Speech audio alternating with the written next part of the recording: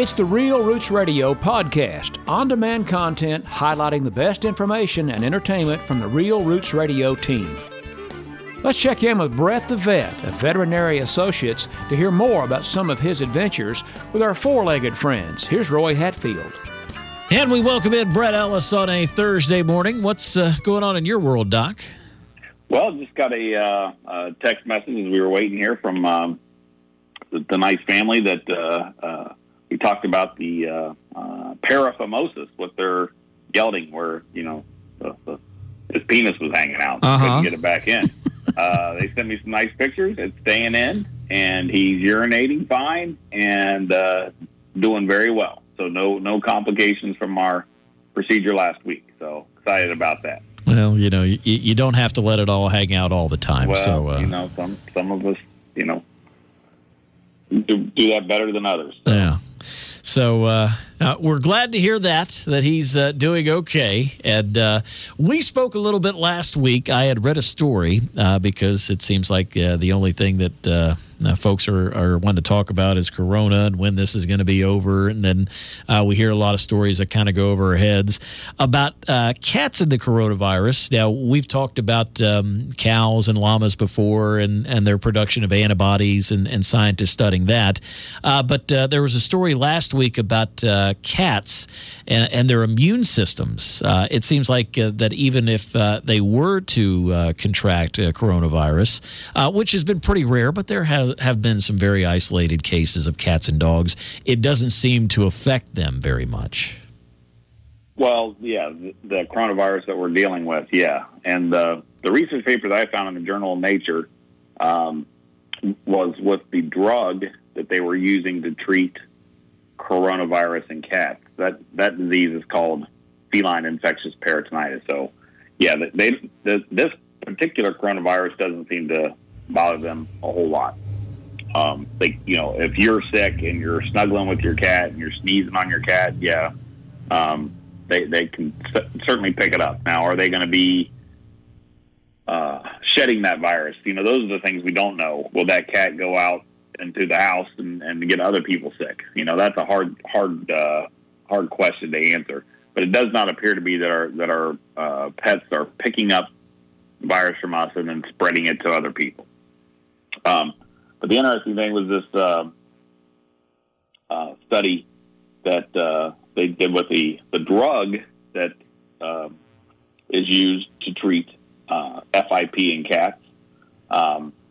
It's called GC376. And they think this drug is very likely to work in humans. Now, I've had two clients that have acquired this drug. You can't get it in this country. They had to go through websites in China. Oh, boy. Spend almost $6,000 to get the drug. Holy smokes. $6,000 for a drug for their cat? Yeah. Oh, yeah. Well, you know, that's up to them. You know, because it's not like chemotherapy where you're, you know, putting that cat through, you're not making that cat suffer to get better, or you're not making it, you know. There are other more invasive treatments that cost more than that. So that's just the way that is. But they've had good results, which is surprising. I thought I was the same way when they told me they spent $6,000 on a drug from China to treat their cat. I thought, wow, you have lost your mind. But, because, I mean, how do you know what you're getting? But they got it, and this might be the treatment for humans. So this is actually not a vaccine. This is a drug that stops the RNA vaccine from replicating, RNA virus from replicating. So what that means is, so the DNA, like West Nile, that's not an RNA virus, and the vaccines for that work great. What the RNA does, RNA vaccines are viruses. They come into your cell, they hijack your cell's DNA and make their own proteins within your cell, and so that's why they're so hard to get. Right. But this drug inhibits replication, it's like a protease. So it slices these proteins or inactivates these proteins that is needed to cause enable them to replicate within our cell. And it's the amazing thing. So in the cell culture, that's not a big deal. You can do that all day long. The problem is doing that in the body and then being able to inactivate it so that it does not keep destroying more and more cells. And it just gets the cells that the viruses have infected. But this appears to be a potential treatment, and they're starting the studies on it. And we may by next year have a treatment for this. And hopefully it'll be less than $6,000. I was going to say, I love my dog like another member of the family, like a third son. Mm-hmm. I don't know that I could fork over $6,000 for a treatment. Yeah, I mean, it's a big leap of faith. Especially if I was getting it, from my veterinarian, and I knew I was getting a quality product. For my young dog, that might be something you would take a loan out on your house on, or if that's what it depends on your perspective with the dog. But just buying it from a random Chinese website, right? That's a big old leap of faith, right? That's a big old leap of faith, and both of these cats are alive and well now. That was maybe a year ago, maybe 2 years ago that they were using those, and the cats are still doing fine. So we don't know how long that'll last. That's the other side of the coin, is how long does it protect you, and is there any long-term side effects? But 2 years out, we're looking pretty good. Wow. So it's encouraging. There may actually be a treatment for this COVID-2. Yeah, let's certainly hope so. We need all the treatments we could get with all the infection that's out there. Yes, absolutely. It's continuing to spread. I know we were just in Wisconsin. Of course, we didn't go into, we were in the Northwoods of Wisconsin. We took back roads. We didn't stop at gas stations except to get gas, and even when we were with our parents, we wore masks in the house.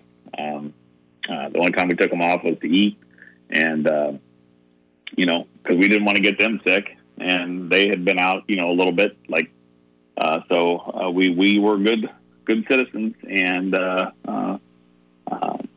social distance inside, and but boy, did we have a lot of fun outside. I got to drive. Now this is love. When my father-in-law lets me drive his 1972 1066 turbo diesel tractor that he had just rebuilt, and then also his 1963 Impala that he bought as a junker and fixed it up into mint condition, and so pretty cool. I got to move around in that machinery this weekend. It was quite an honor and an amazing experience that never would have had if it weren't for Dan and Marie. So you got the old tractor fired up, and then you got to roll in a 63 Impala. Yeah, that's living large and in charge right there. It was meant. Yeah, you got to, on the gravel road, you only go 10 miles an hour. But that's what I was saying. We were out in the middle of nowhere, so. Which is a good thing in a place like Wisconsin, because what I heard the other day, they had like 2,500 cases, and they're building field hospitals or one in the Milwaukee area. So that's a pretty scary stuff right there. Yeah, it's their ICUs nearly. Excuse me, choked on some cereal. Well, if you need a second to get those Cheerios down, you go right ahead. Yeah, right. I know. There you go. So, it's bad there, and hopefully they'll get things in line and not get more people infected. Well, let's certainly hope so, as Brett the Vet joins us on Real Roots Radio 9:39 in the morning. Don't forget, if you have a question, we would love to hear it about your pet or anything in between. You can always get those to me at roy@realrootsradio.com, or feel free to call in and leave it in the voicemail box, 937 374-3636 or 1-888-740-9444. Doc, we'll hopefully get some more questions the next time you and I get together at 9:30. But until then, man, enjoy this nice weather that we've had the last couple of days, and looks like it's going to continue on for a couple more.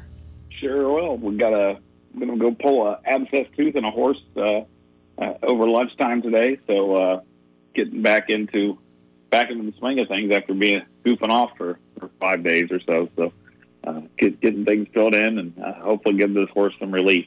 Well, let's hope so. It sounds like he deserves it, and he should be able to munch on some hay just like the rest of us. That's right. You got that right. All right, everyone. You take care, and look forward to talking to you next week. All right. See you, buddy. Playing the real legends of country music and helping sprout new ones. Real Roots Radio.